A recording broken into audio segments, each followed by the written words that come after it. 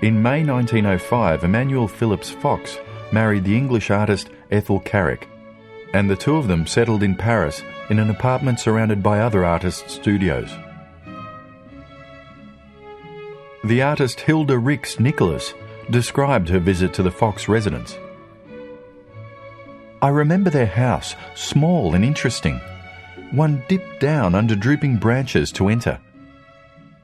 There was an archway off the wide Boulevard Arago, and beyond it a surprise of quaint courtyards and creepers, twisting cobble paths, wicker gates, and the loveliest little gardens onto which opened doors and windows of studios and flats.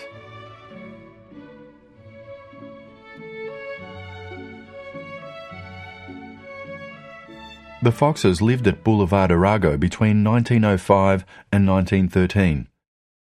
This was an important and productive period in Fox's artistic career. He appears to have settled most happily into married life, and new themes began to emerge in his painting. Fox's images of this period often depict scenes of gentle domesticity. Paintings, like the Arbour here, depict a blissful home life set amongst a sweet tumbling garden, the whole scene dappled with the most beautiful light. The Arbour charmingly synthesises Fox's two key influences.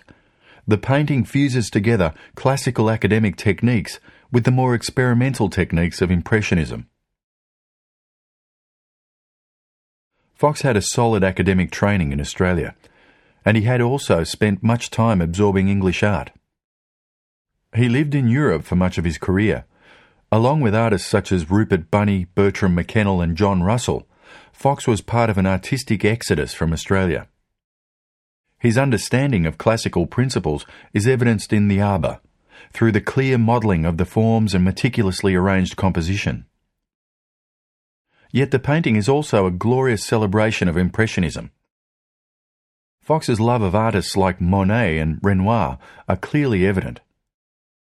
The Arbour is reminiscent of Monet's Le Déjeuner and Renoir's Luncheon of the Boating Party. The Impressionists were interested in the nature of perception. Their paintings were impressions that attempted to record the changeable nature of light and colour. To capture the ethereal qualities of light, they worked with a divided palette, preferring to use pure, unmixed pigments. This was a move away from the careful tonal graduations taught in the classical schools. Fox also embraced the Impressionists' use of pure pigment, all the better to create shimmering and glittering light effects. Look how light bounces around the Arbour. It streams in glorious rays at the back of the composition. It filters beautifully through the vine, picking out different shades of green, and it modulates across the figures in a sweet, freckled way.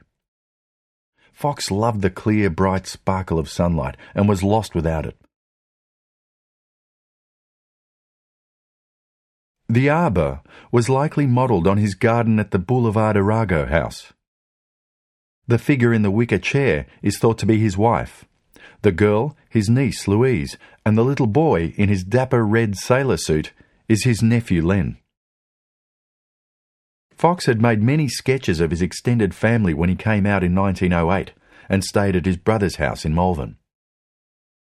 There's a lovely sense of intimacy in the image. We're encouraged to feel part of the group. The figures are in the foreground, close to us, and almost life-size. The young boy addresses us directly.